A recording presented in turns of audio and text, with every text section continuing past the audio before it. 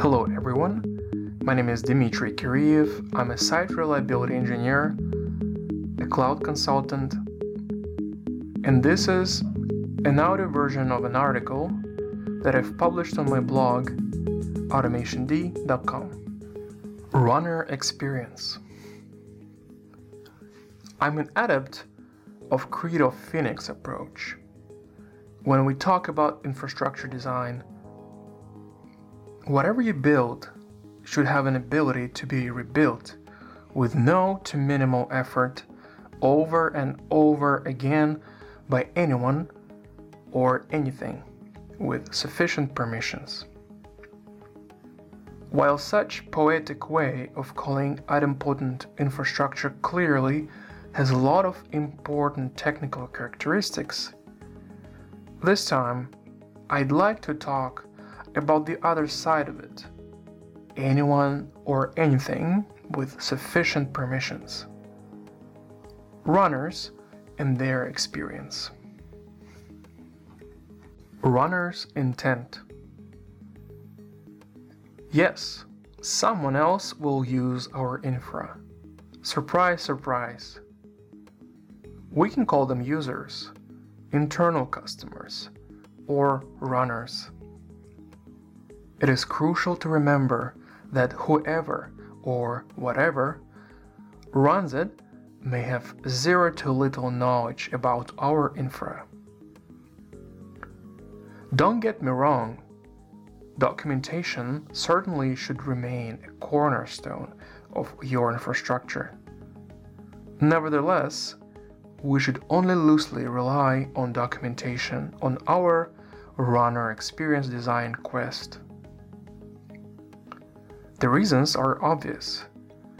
It is quite unrealistic to use it as a first entry point into the actions our runners will perform in times of high business velocity.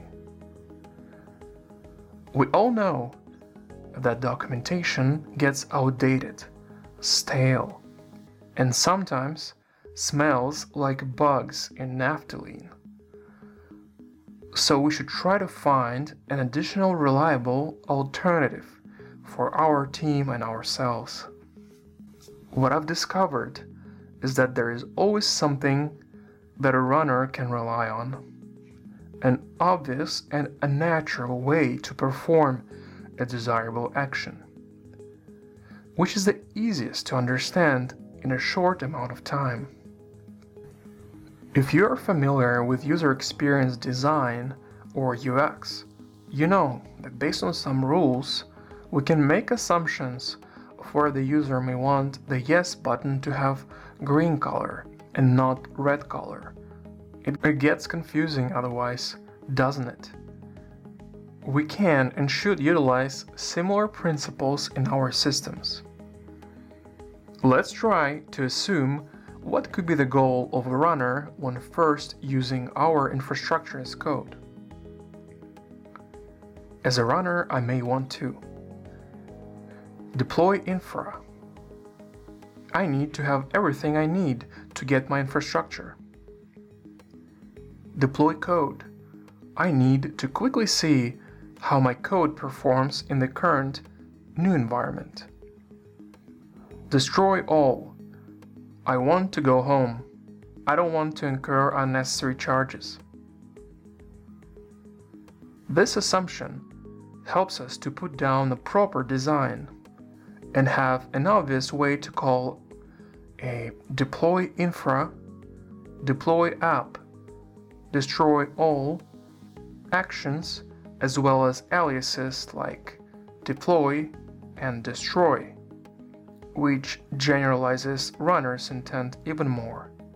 By creating a good runner experience design, we're simply being nice to other people.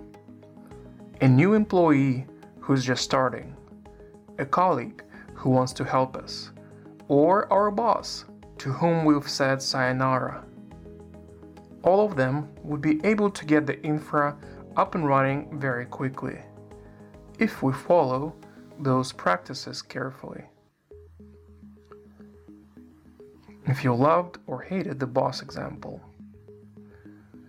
Runner experience design approach actually brings more value to you as a leader and a team member. The key is to be vocal about what you're trying to do and have the stakeholders understand that you're reducing human bottlenecks by implementing self-documenting tools. If you do it right, you most likely will have less reasons to say goodbye to your boss or your team. It is not very hard to assume a typical path that a runner may want to take. It is not very hard to observe and evolve your runner experience design altogether. You just need to think of ways of being nice to other people. The good of default. Naturally, coming from the previous thought, we aim at the first-time runners the most.